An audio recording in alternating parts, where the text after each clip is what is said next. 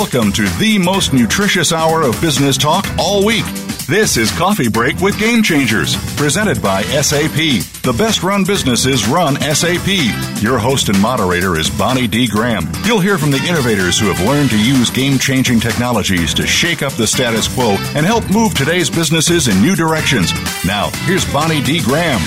Welcome, welcome, welcome, welcome. We've got such a special show for you today, and I'm so excited. So we usually have a buzz on the street, and I'll give it to you straight. Here we go.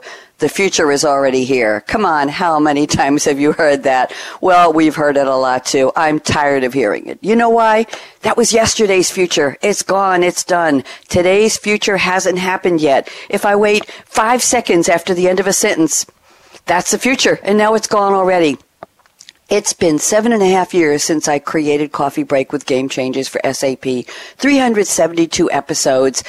Tens and hundreds of thousands of listeners all over the world, and we're very grateful to you, and we have exciting news. Starting next week, this show will be transformed into something brand new and even more exciting called Technology Revolution, the Future of Now. I'm the producer and host. We hope to keep and retain and grow our very loyal audience all over the world. We're going to have a new format, new ideas, exciting future topics, and today is a preview of the new show. So officially, welcome, welcome, welcome, welcome. If you want to run with the Game Changers, you're always in the right place when you're here with me on the Business Channel. And thank you for your loyalty. Let me tell you who my 4 special futurists are today. This is so exciting. We're welcoming back Frank Diana. We agreed to call his last name Diana. We have a big debate on how to pronounce it. From TCS, we're going to have his opening quote in a minute. Then we're welcoming back one of our other favorite futurists, Gray Scott. He's just a futurist in so many ways, and we're going to talk to him about what's new. We have a great opening quote from him. We're welcoming back Goerlich at SAP, another one of our favorite futurists, and we're adding a newcomer to the panel referred to us by the gurus at Voice America Radio. His name is J, the initial J, Paul Duplantis. He is the founder of emergentweb.org, and we'll find out what he does. So welcome to my panelists. We're going to do a quick roundtable, one at a time, on your opening favorite future quote. Frank Diana at TCS sent me the following from Winston Churchill. The longer you can look back, the farther you can look forward. Frank, welcome, and let's just kick this off with high energy. What does this quote mean to you? So the quote's tied to the topics that I wanted to discuss today, and that is basically that the historical view provides some insights, actually can inform our future view if we look back at what transpired so many years ago and how it played out and how that might influence or direct or guide how things might play out in the future. So I think it's a very, very relevant topic for futurists. It's not always about the future, but maybe some insight lies in history. Thank you very much, Frank. Looking forward to speaking with you. And just so my listeners know, each of our 4 esteemed panelists is going to present their top 3 trends and predictions on the future of now. So this is going to be exciting. You may want to take notes, but the replay will be available in a couple of hours if you know someone who would love this and is missing the live show. Let's move around the table. Gray Scott has sent us a quote from A.Toffler, who coined the phrase information overload, American writer, futurist, and businessman, and his 1970 book, Future Shock. Worldwide bestseller, sold over 6 million copies so far. Here's the quote Gray has picked. One of the definitions of sanity is the ability to tell real from unreal. Soon, we'll need a new definition. Gray Scott, welcome back. How are you? And talk to me about your quote, please. I'm doing well, Bonnie. Thanks for having me back. The reason Delighted. this quote actually is because I have been asked to write a chapter in a book called Aftershock, which is a follow-up to Toffler's book. And in that book, I am dissecting the idea that we need to define reality and sanity in a new way because we're entering an age of AR and VR and simulations and digital twins. And so we need to have a cultural agreement on what is sane in these different virtual and augmented realities in the near future.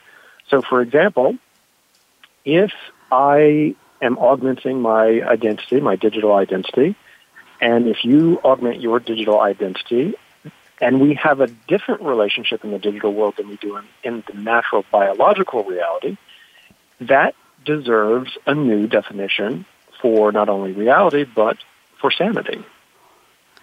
Interesting. Sanity is such a subjective word, isn't it, Gray Scott? I can hear, and when I have you on the show, I hear people saying, I can almost hear them thinking around the world, really? What is he talking about? How scary is this going to be, these digital twins, and looking into my brain and what's going on? A lot of questions about, I think this is a great quote, what will sanity be defined as? And maybe, in fact, Gray, each one of us will have to define it for ourselves and live with that for a few minutes to see if it works. Thank you, Gray. Great quote. Let's move around the table to Kai Goerlich at SAP. He has sent us a quote from Yuval Noah Harari, Israeli historian, writer, author of many bestsellers, Sapiens, A Brief History of Humankind, Homo Deus, A Brief History of Tomorrow. I love that. And 21 Lessons for the 21st Century. Here's the quote. Consistency is the playground of dull minds. Kai Goerlich, welcome back. Talk to me about your quote. Yes, hello. Happy to be here. Yes. Thank you. Actually, when I read this, I thought, well, this is rather provocative, and I constantly use it within our futuring workshops because when I ask customers to come up with a big future, I found out, the same with all of us, that I tend to produce a very consistent and neat future. And these are usually boring because if you feel that something is really consistent, it actually has no edges, and this is then not the future that will come along. So I'm pretty sure this sentence is quite good. I like that. You know something, when we think about the future, I don't know how, with everything we've got with technology around us, Kai, I don't know how anybody could even imagine letting their mind be dull. And this goes back to Gray's quote from A.Toffler about the definition of sanity. It's such an exciting time. And listen, whether you're in on all of these new inventions, these new technologies, this new creativity, or whether you're standing on the sidelines saying, nope, not for me. I just want to stay with the same old. Your mind is still sharp enough to make that decision. So I think everybody can be on board. We need to go forward, whether you're in it or just observing. And who knows, people might change their mind. Kai, thank you and welcome. Now let's make one more stop around the table to our newcomer to Game Changers Radio, J. Paul Duplantis, who has sent us a quote from John Dewey. And I talked to Paul last night. He's going to let me call him Paul, even though it's J. Paul. And I was thinking the Dewey Decimal System, and boy, did I get a shock. John Dewey was a philosopher, a psychologist, an educational reformer. He was one of the fathers of functional psychology and the 93rd most cited psychologist of the 20th century. And he is one of the founders of the New School. Everybody knows about the New School. So very exciting. And no, somebody else was the other Dewey. Melville Dewey founded the Dewey Decimal System. Bad on me. Here's the quote Paul has selected from John Dewey. The self is not something ready-made, but something in continuous formation through choice of action. Great quote. J. Paul Duplantis, welcome. And tell me, what does this quote mean to you, please? Well, I think it serves a little bit as a warning of what we see going on around us. And he really taught about the fact of experiential learning by doing. And when we see experiences come our way, choice of action is influenced by the experiences we see. So now that we're all connected, what happens when powers that be, providers, are able to manipulate those experiences? When you search on Google through millions of searches and you have the top page that you see, with Facebook, with Twitter. So it's a little bit of a warning, and you know, everything that we do is mapped and really is kind of caused by the things that we experience. So before technology, we didn't have this connected level of experience. So it's something that I think is very telling and ties in with my 3 predictions coming up. Thank you very much. May I call you Paul, or do you want me to call you Absolutely. J. Paul? Paul, My okay. friends call me Paul, so there we go. Well, I consider myself one of your friends now, and I have to say that what you just talked about, choice of action, goes back to what I just discussed with Kai in terms of even if you're standing on the sidelines of new technology, you're still making a decision, a choice of your action. It goes back to Gray's quote from A.Toffler about needing a new definition of sanity as you're standing around on the sidelines, and it even ties into the Winston Churchill quote that Frank Deanna brought us about farther you could look back. If people are saying, Frank, oh, we've always done it this way, and this is just about all we can deal with, then you've made that choice of action. You've decided on your level of sanity. You've decided not to have a dull mind. And I think to my listeners, I have to tell you, we never get together on a prep call with all the guests and say, okay, let's decide who uses which quote and how they will play off of each other. This is all done independently. And I love how the quotes all interact as independent choices, choice of action, Paul, from all of my panelists. So thank you. Now we're going to do a little bit of a different spin on Coffee Break. I'm just going to ask my guests, what's your favorite drink in the whole wide world? Give me the drink, a little story, and then 2 sentences about what you do in your line of work or what makes you a futurist. So Frank Deanna, what's your favorite drink, story, and then just a quick bio of who you are and what you do. Go ahead, Frank Deanna. So, it's probably getting boring for you, Bonnie, because I'm using the same story over and over. Never. So my favorite drink is red wine, and I think I told you on the last show that I grew up actually making wine. Growing up in an Italian family, my father made wine for years, and so I got a chance to taste wine as a very young youth over dinner, and it stuck with me all these years.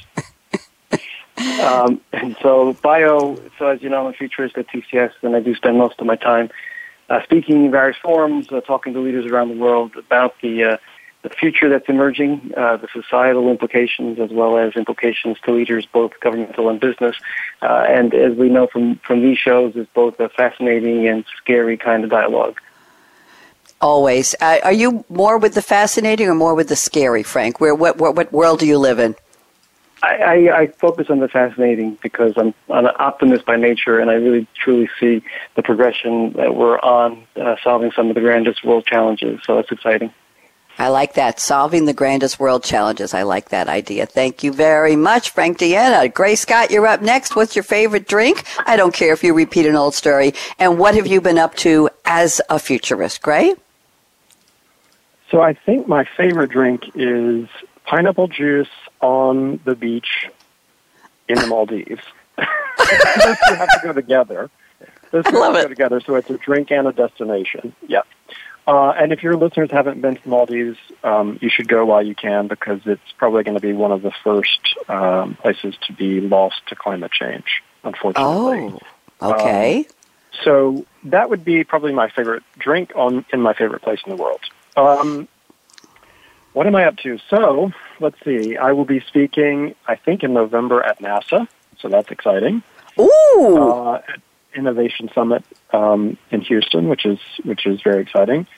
And then my primary focus, as you know, Bonnie, has been Futuristic Now, the YouTube series, and creating more content for that video series. Very exciting. Thank you very much. NASA, wow, that's exciting. You're going to come back on the new series and tell us about that, okay, Gray? We'll get you back. Absolutely. Got to know about that. Thank you. Kai Goerlich, talk to me. Favorite drink? Little story if you want. I love the way Gray put it together. We could have almost hashtagged every word in your drink description, Gray. That would have been really cool, and I might do that after the show. I'm busy hosting right now. Kai, favorite drink with a little story, and tell us what have you been up to, and how do you define yourself as a futurist?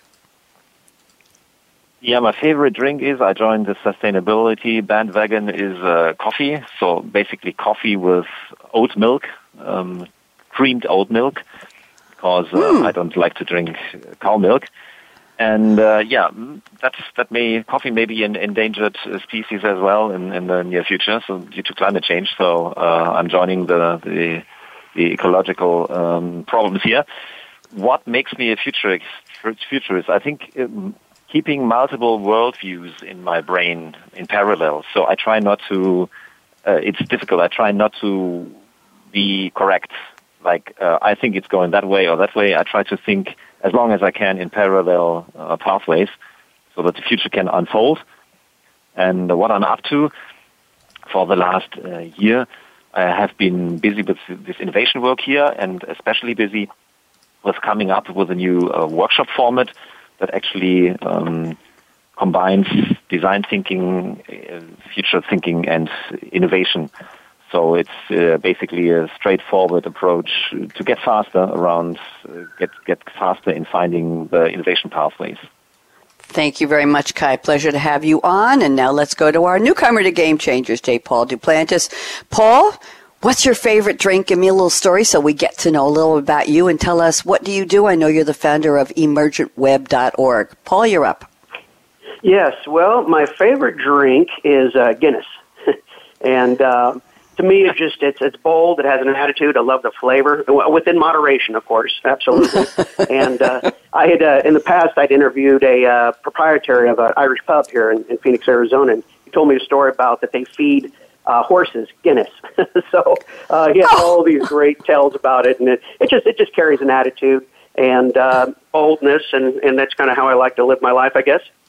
I like that. And tell us what you do. What is Emergent Web? Who are you?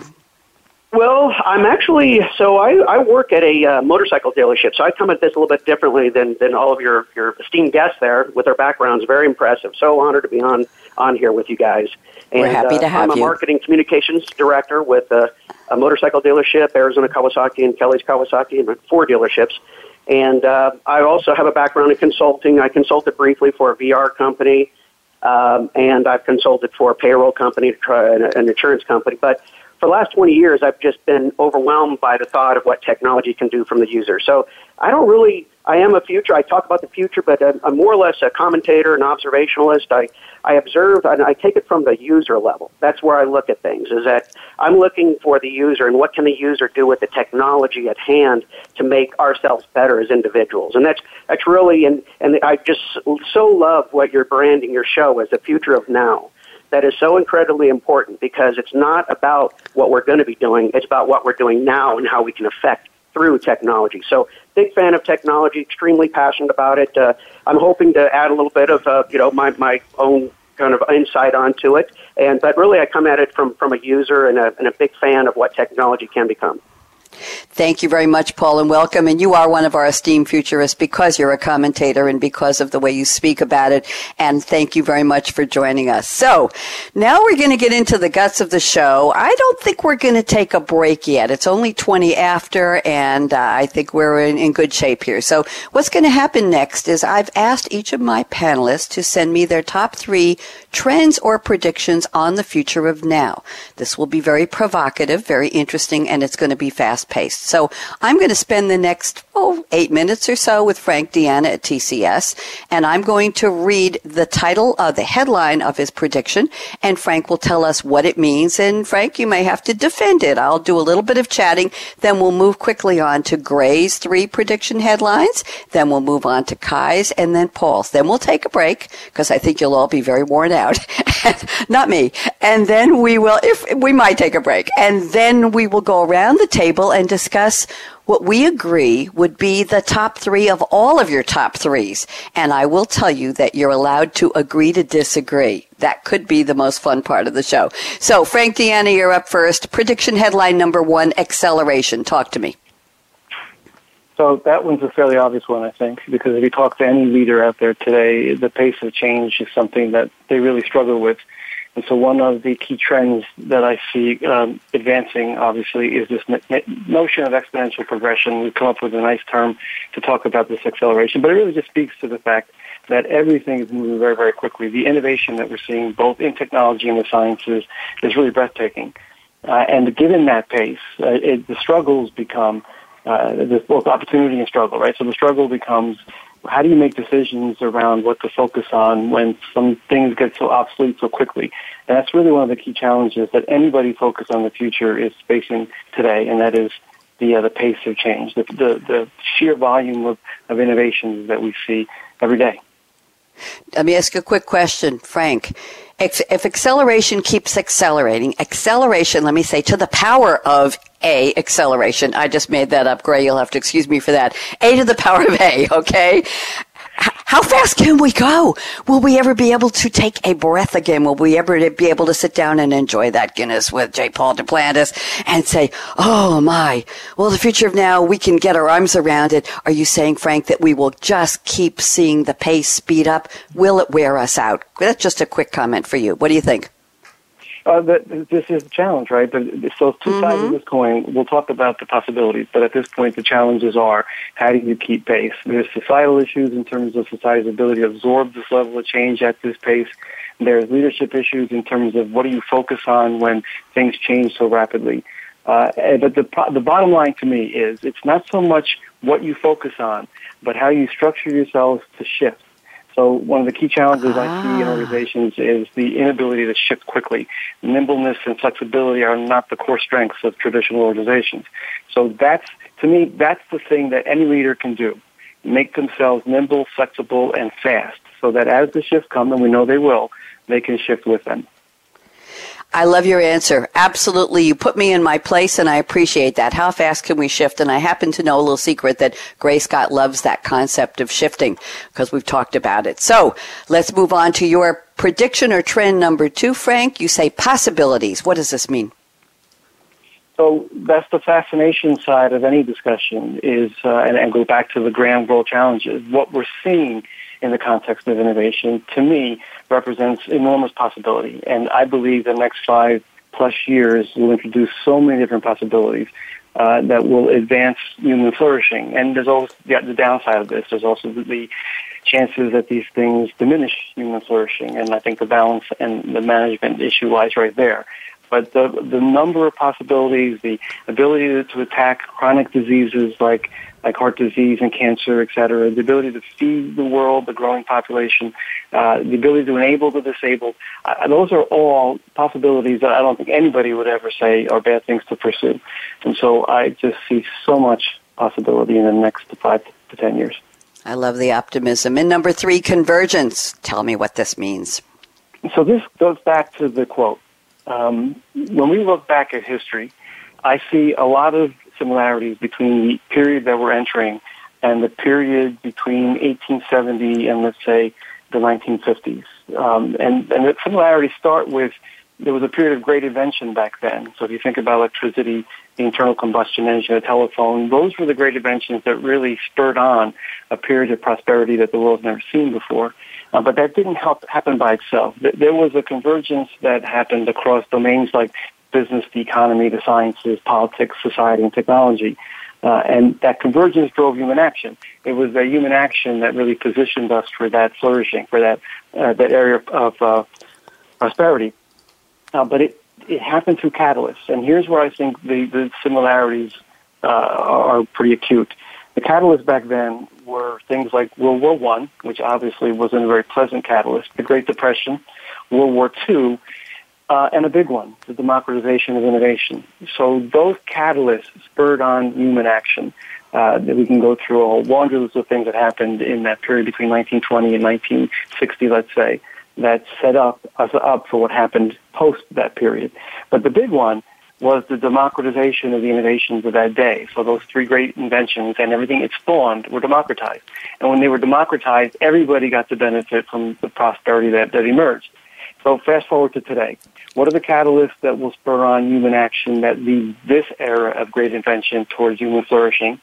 And how do we democratize that innovation? Because there are concerns that the wealthy will be able to live longer because they can afford those treatments. Mm-hmm. They'll be able to afford the autonomous vehicles, et cetera, and that leads to inequality. So how do we look back at history and guide our actions given some of what I just said? Thank you, Frank. Deanna, terrific. Great start to this part of the show. Gray Scott, you're up next. Let's talk about your prediction headlines. Number 1, VR, AR, and simulated realities are creating additional realities. Gray, talk to me.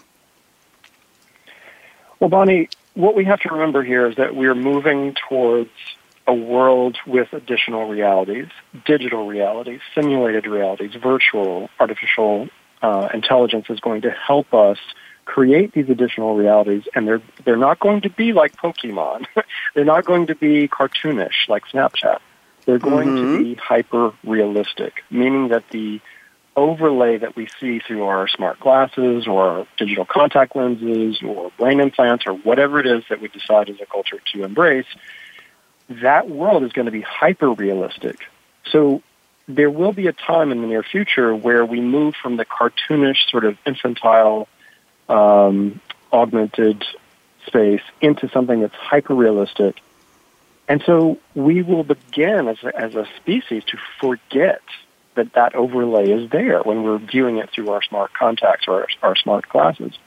So the way that I've looked at this is, and this goes back to the opening quote, that we need a new definition for sanity. And my definition for the future of sanity is cultural adherence to agreed-upon technologically mediated or simulated additional realities. Meaning, as a culture, we have to agree that when you're in the augmented world, it's okay to talk about digital twins or seeing something that's not in the room. That is an additional reality. It doesn't mean that we're insane. It means that we've migrated into a new reality that we've agreed upon. And this is a perfect example. When I first moved to New York, I think this was 1999, that summer, I would be on the street, and I would, occasionally that someone would walk up beside you while you're waiting at a red light on the sidewalk, and you would hear them talking to themselves. And this, at first it scared me. Then I realized Bluetooth was just taking off. They had already migrated into a new version of reality where talking to themselves, quote unquote, was sane. And so what I'm saying is that as we augment our reality, we also have to augment the idea of what sanity is and what the definition of reality is. Thank you, Gray. And that's a great segue to your prediction headline number 2. We are heading toward AI-assisted hyper-awareness. I love the word hyper. Not sure everybody can handle that. Gray, briefly, what does this mean to you? So technological complexification is what we're talking about here, meaning that as we augment our cognition, as we use digital twins, whether that's in the workspace, whether that's in our private lives, we're adding a layer of complexification to our cognition. So if an AI is assisting me in seeing the world, I'm suddenly able to see microwaves, X-rays, radiation, things that we don't see in our normal reality. This is the new stage of hyper-reality. I can call up any design from any building, any engine, any airplane in my ecosystem as a business person, and I can see that in front of me in 3 dimensions. I can rotate it. I can share that experience with multiple employees and work in a holographic space. So this is the new age of the hyper-realistic, sort of augmented reality. Thank you very much. And number 3, perceptual influencers. I had to get that right. Who are they? What does that mean? So perceptual influencers are the future of social influencers, social media influencers. So right now, social media influencers are people who focus their social media on themselves or a product they're promoting. In the future, if we're all wearing smart glasses, you, as a company, you can send out digital assets for these perceptual influencers to wear digitally. And so when you walk into a party in the future, when you're viewing this perceptual influencer in the future, you're seeing a retail experience overlay on top of them. And what you see, Bonnie, may be different from what I see, and that's based on predictive data, big data, all of the profiles that we have, our likes and our dislikes. Perceptual influencers will be the future of how retail works, how digital assets are distributed, and how we get influenced as we move about the world in the future.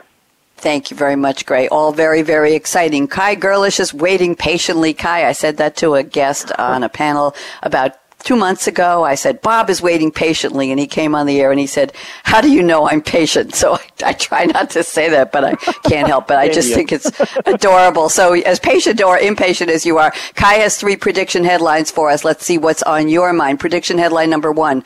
First state-supported empathy media, to replace social media in 2021. Well, that's coming fast. Kai, what in the world does this mean? Yeah, I thought about social media and the limitations. So there are 2. First of all, they are not very empathy-driven. They are click rate-driven or awareness-driven, but awareness in the kind of advertising pushing, so bad news spread fast. But it's not about empathy, so they're actually not social. They're networked media. And I thought that how do we get over it? How do we get into a better system?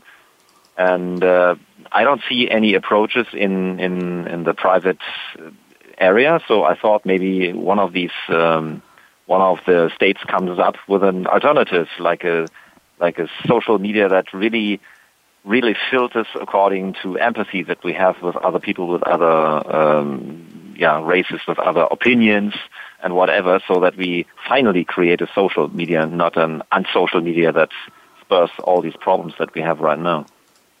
Okay, and number 2, let's see what's on your list here.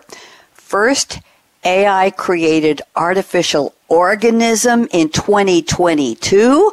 I got to put my seatbelt on for that one. Kai, what do you have in mind, or what do you see that we don't see yet? Yeah, well, first of all, I'm a biologist by training, so I try to find out what CRISPR-Cas is doing, and that's if it's spooky. So if we think that. Yeah, it's really spooky. So in the past, let's say the DNA code is like a big book. In the past, we could only work on pages or on large paragraphs of that book, so we couldn't replace or put a page into it. That was clumsy. But now we can pinpoint down to a certain letter, so we can replace a certain letter in a very large book, and that gives us the opportunity not to just create new species, which we are already busily doing, but we have in parallel already artificial life. Some researchers are working on it. And if you couple that with AI, with the machine learning capabilities, we will probably be very fast in creating new organisms. And I'm pretty sure we will use this to create artificial biology, so it's artificial organisms. If that will kill us or not, we will have to see. Well, we're going to have to find out. That certainly demands a new type of additional realities, thanks to what Grazer said, and sanity, yes. And carbon sequestration. Kai, what is this? Yes. Fixing carbon out of the atmosphere. I'm the only one in Europe, right? So in Europe, we now have a new movement, this Friday for Future movement. And you see that the young people are really getting serious and very rough about climate change, and they're changing politics. So they're influencing politics. We had just the election for the European Parliament here, and it was a big move into the Green Party, basically driven by young people. So and I had a workshop yesterday here with a customer of us, and the young people in that customer meeting, they were really, putting along these lines, like, we have to care about sustainability, we are ruining the planet, let's do something. And I think as we are slow and very, very slow, the only future that I see is that we start finally getting carbon out of the atmosphere. So let's find a technical solution, because all the other solutions restricting ourselves have not worked out yet. Thank you very much, Kai. And now let's move on to J. Paul Duplantis waiting. I know you're being patient, Paul. And let's do your prediction headline number 1, decentralized artificial intelligence. Talk to me. Well, I guess we'll start with the definition of AI, the ability of a computer or other machine to perform activities that are normally thought to require intelligence. So the thing about intelligence, I kind of came up with a little phrase here, collective intelligence for us as opposed to collected intelligence from us.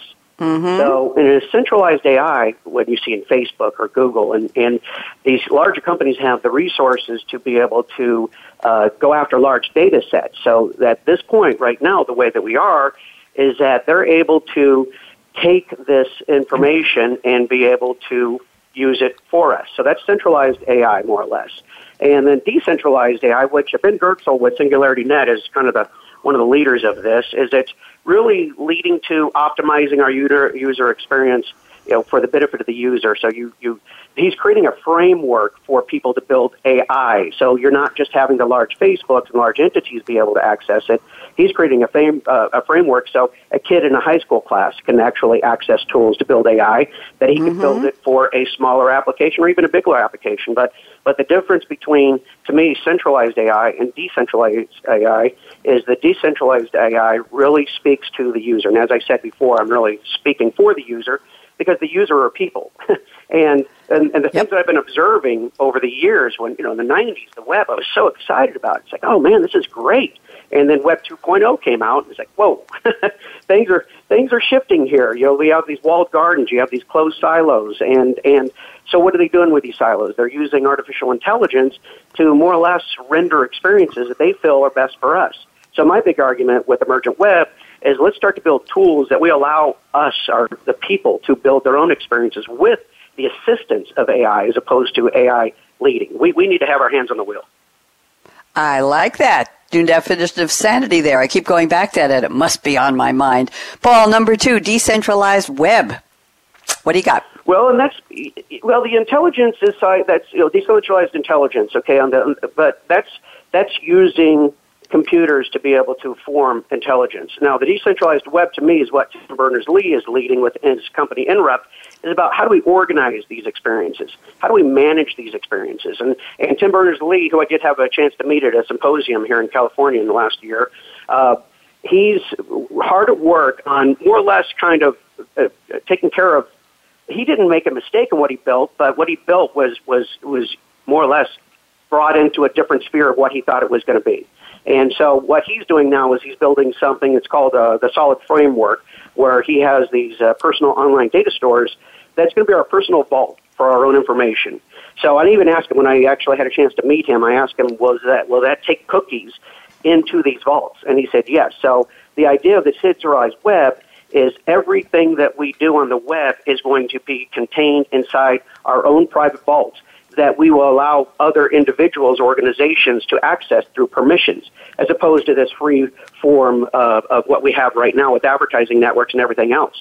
So what's in our fridge that's tied to the IoT is going to be in our vault before it's actually threaded out to the greater universe. So it's managing our experiences. And I think all these 3 predictions are a framework of what we need to do to be able to control the user experience. Thank you. And we didn't get to number 3 yet. I want you to just briefly, because it dovetails nicely with one of Gray's. You talk about immersive technology, virtual reality, augmented reality, mixed reality, spatial computing. Just briefly, Paul, what's your take on these?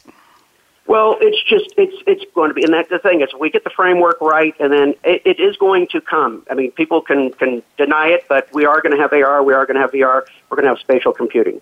So we're going to be looking through windows, or we're going to be looking through glasses, through our phones, and so what Gray was talking about, I agree with so much, is it's so incredibly impactful. And I have a quick thing here that I talk about. It's called CAPE, creativity, awareness, productivity, and empathy. And I think that these immersive technologies have the more capability to be able to strike us as individuals and impact us.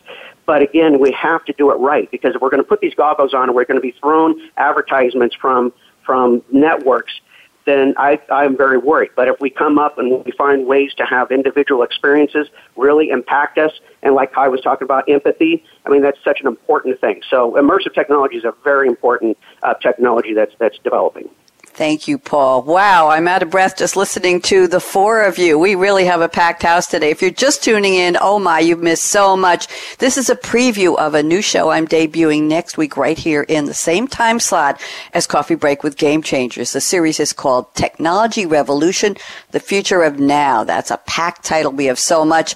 And we're talking today with Frank Deanna at TCS, Gray Scott at Gray Scott, Kai Goerlich at SAP, and J. Paul Duplantis at the Emergent Web. We've just finished getting their opening quotes, finding out what their favorite energizing beverages are, where they enjoy them around the world, and what their prediction headlines are. We're going to try something brand new. I don't know how this is going to work, but let's see.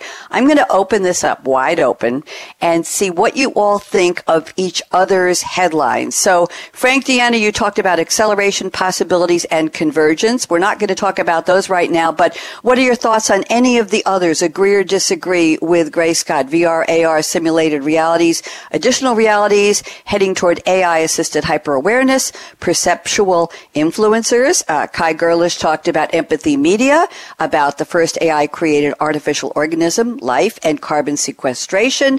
And J. Paul Duplantis talked about decentralized AI, decentralized web, and immersive technology. Frank, any of those grab you as what you'd like to add to your list? Agree or disagree? Just give me about 2 minutes and we'll go around the panel and see what you all think. Frank, you're up.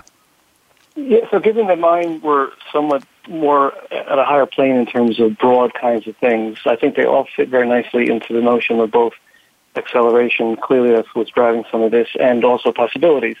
And so clearly the carbon piece, great for the climate, and I do agree that technology is the only answer here, given how we've been working that issue to date. But all the other ones as well, really changing the way we interact as humans. And the question that I'd ask the other panelists as we think about their predictions is this. There's probably some element of human flourishing that it will drive, and then some element of diminishing our humanity as well. The question I'd ask is, where positive or negative in terms of where those things are going as they impact society? It's just a question I ask every one of these innovations in terms of where society's heading. Thank you, Frank. And I know one of your favorite topics, you and I have spoken on the radio, and I know you did an open MOOC course for SAP, and we're going to do a show soon on digital ethics. And ethics is really a topic that does need to be brought in to every one of these discussions. Am I right, Frank? It's who makes these decisions, what's on their mind, what does this future bring to humanity? Let's use the broad term. We could say society, civilization, culture, cities, states, worlds, countries, regimes. We could say any of that, but humanity is a much nicer, broader topic. Just quickly tell me, Frank, how important is digital ethics, which I think blankets everything we're talking about today. What's your quick thought on that? Yeah, at the highest of levels, it all goes back to what I said before in terms of the human actions taken so many years ago that helped drive those great inventions towards human flourishing.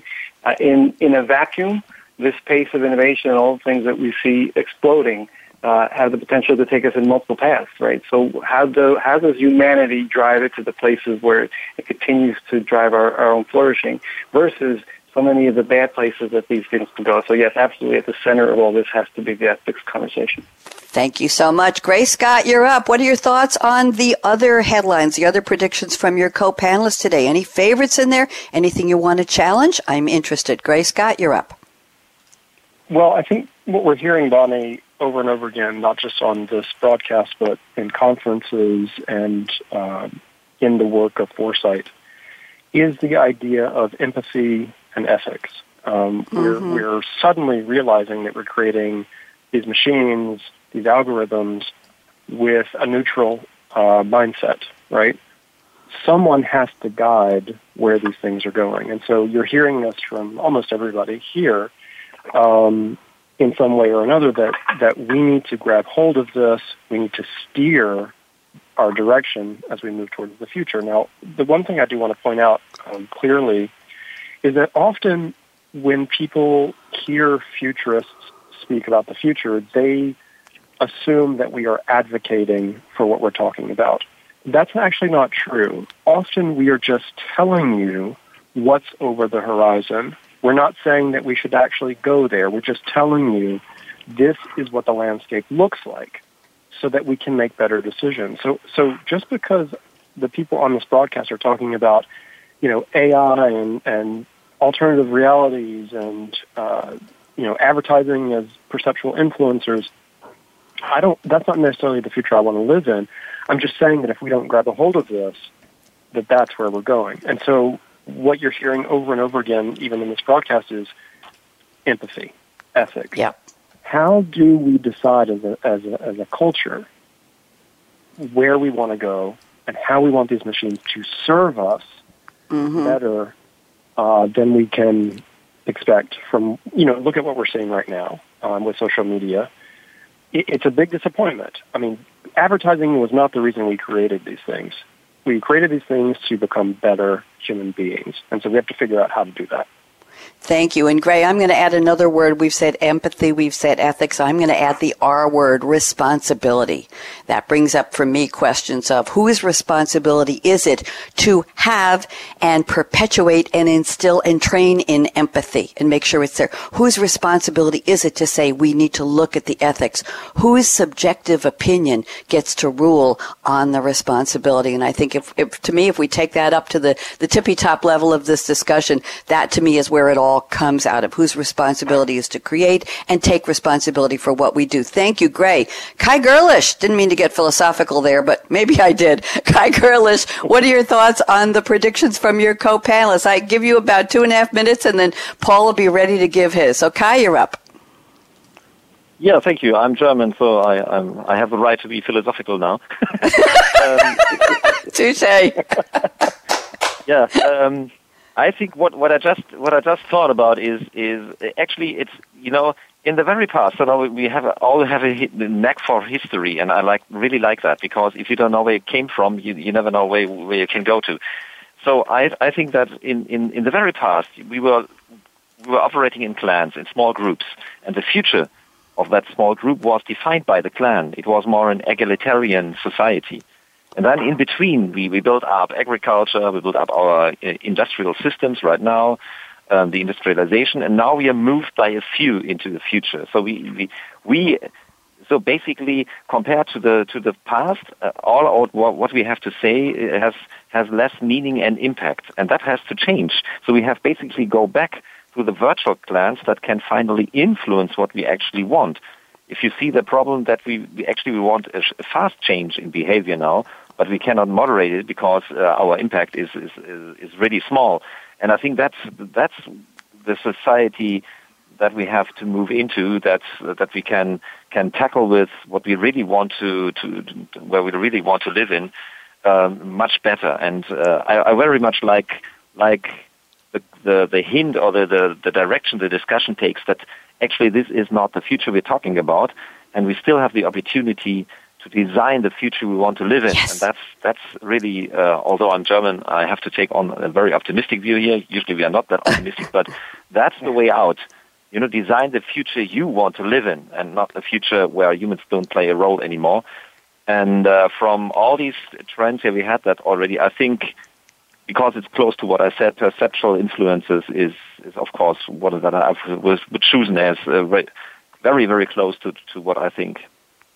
Thank you, Kai. I think we need to change the title of the new series from Technology Revolution, the Future of Now, to Technology Revolution, Designing Our Future of Now. We're in trouble because we've already designed the new banner, Kai. So thank you very much for that. I appreciate that. J. Paul Duplantis, I saved just about 3 minutes for you. What do you think about what your co-panelists have shared? We've got a lot of concept floating around here, a lot of words, a lot of big issues. Paul, what do you think? Well, first of all, I'm just so impressed, and I've learned so much, and I love to learn from Frank and Gray and Kai, and just amazing what they're talking about. And from Frank on convergence, I had a company I set up in the 90s called Convergence Media, so that is so impactful and so important. To Gray Scott's AI-assisted hyper-awareness, I can't agree more with that. And then everybody's touched on empathy, and that's the thing I really want to focus on, because, as human beings, I just don't think there's anything more important, to use these technologies to elevate our level of understanding of each other. And you can have a CEO. What can a CEO do to understand an employee better and an employee understand a CEO better? How can we use these technologies not to basically take what what appears to be that you want to see, but what can we do to create technologies for us to understand each other in situations? I had gone through a VR experience. It was something from Steven Spielberg's Shoah Foundation. It was the Holocaust, and there was a Holocaust survivor in VR, And you're able to actually go into Auschwitz and look to this Holocaust survivor, probably 95 years old, talk about losing his sister in the gas chambers. And you see him talking in the gas chamber. I mean, what could that do for race relations? What could that do for all these different areas of put people in these experiences? And not only through goggles. I mean, we'll be looking at mirrors. I mean, one of the things I thought about is, showing a young person what they could look like through a mirror, if they were addicted to drugs. I mean, what can we do to have people understand better the world around us and the situations around us? And I think that VR and AR and spatial computing is prime for that. But I agree with everybody. There's so many threats. This can go the wrong way, and that's why I'm big on a framework about having an understanding of these tools, of these technologies, and build these technologies in a way that it speaks to the individual as opposed to necessarily just their provider. Thank you, Paul. That was a great example of empathy, a really tough one to hear, but a great example of empathy. So thank you. We have 4 minutes left. I need about a minute and a half to close the show to thank the four of you and to talk about what's coming next on the new series that will be taking the place of Coffee Break with Game Changers starting next week. So let's go around the table briefly. Words of wisdom or an overall prediction. I'll give you each really, 45 seconds. Got to be brief. Frank Deanna, TCS, closing words from you. What's on your mind? So words of wisdom, I think, just ties back to what we were just talking about, and that is that leaders need to take the future seriously. This is no longer a function of forecasting or thinking in the context of 5-10 years out. We all need to appreciate that the future is arriving faster than most people realize. And unless we start really focusing our attention there, then everything we just talked about in terms of designing that future is just never going to happen. Thank you very much, Frank Deanna at TCS. Gray Scott at Gray Scott, Futurist. What's on your mind? You have 45 seconds. Go ahead, Gray. Thanks, Bonnie. I just want to say that, this conversation, as we're seeing, is much bigger than economies or even business or any of those things. What's happening to us right now is that we are evolving. We are becoming a technological species. And our awareness is growing, our consciousness is growing, and what I think we're going to see in the near future is that we are going to be a hyper-aware species, and all the things that come with that are going to be magical, inspirational, if we focus on controlling and trying to get a hold of the future.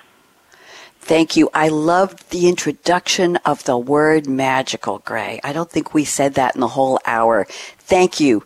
You just brought us into another realm, AI, VR, everything. Thank you so much, Gray. And I like inspirational as well. Kai Goerlich, closing word, 45 seconds. Go ahead. Yeah, I take on it. So magic means that you have to have a clear focus, and you have to focus your energy in a certain direction. And for the past years, I have been a rather observing futurist, and I think what we all have to give up is to be an observing futurist, but to create it. So I will start engaging and speak up. Thank you very much. Appreciate that. J. Paul Duplantis, what's your takeaway? Closing thoughts, please. Well, I just want to add a couple of words to this when we talk about what technology can do for us. The two words are work and effort. If we don't, as individuals, put in work and effort in finding the things that interest us, if we're relying too much on the query, on the algorithm to find things for us, then I think that's where we're going to have problems. We need to build tools where we're a participant and we're not led. So it's all about the fact that we've got to do the work as users, or else I'm just a little bit worried about where we're going to go. Thank you very much. It's okay to have a little bit of worry. We want that magic to be well-directed, and we want to be amazed, inspired. We want to lead and design. Thank you all. I'm so grateful to the four of you, but I have a little prediction of my own here. Next week, we will officially launch right here in this time slot, 11 a.m. Eastern on the Business Channel, and whatever that means in your time slot around the world, please just stay with us. It's the same hour as Coffee Break. We're going to be talking about what's for a lunch, a tuna and blockchain sandwich. Okay, I hope that's provocative enough for you. We're going to talk about food safety. Where did that tuna come from? Who prepared it? Who handled it? Where is food safety? Where is the science and the art of food safety in everything you eat, what you buy, whether you're a restaurateur, whether you're a food preparer, whether you just get takeout at the window somewhere and bring it home to your family, if you're a home cook? What is the source of all of the food you're putting in your mouth and your families, your friends? How can we be sure? So again, the topic will be what's in your lunch, a tuna and blockchain sandwich, and that's a clue that we're talking about food safety. I'm Bonnie D. Graham. I am so grateful to my 4 very special guests. I handpicked the 4 of you because I knew you would take us through the ending after 7.5 years of Coffee Break. I'm almost in tears. And we're launching the new show next week, Technology Revolution, the Future of Now. So let's do the standard closing. What are you waiting for? Go out and be a game changer today. And we all want to be game changers in your life and the life of society. Just do the right thing for yourself and the people you know. And be a game changer, just like Frank Deanna, just like Gray Scott, just like Kai Goerlich, and just like J. Paul Duplantis. A big shout out to the Business Channel, to Voice America Radio, our engineer Aaron Keller at the Business Channel, to Jeff Spinard, CEO of World Talk Radio and VoiceAmerica.com, and of course to Ryan Treasure, my partner on getting the new show next week off the ground. So we'll see you next Wednesday, June 5th, 11 a.m. Eastern, right here with the Technology Revolution, the Future of Now. Be there. Bye-bye. Thanks again for tuning in to Coffee Break with Game Changers, presented by SAP. The best-run businesses run SAP. To keep the Coffee Break conversation going, tweet your questions and comments to Twitter, #SAPRADIO. Please join your host, Bonnie D. Graham, again next Wednesday morning at 8 a.m. Pacific Time, 11 a.m. Eastern Time on the Voice America Business Channel. Have a great week.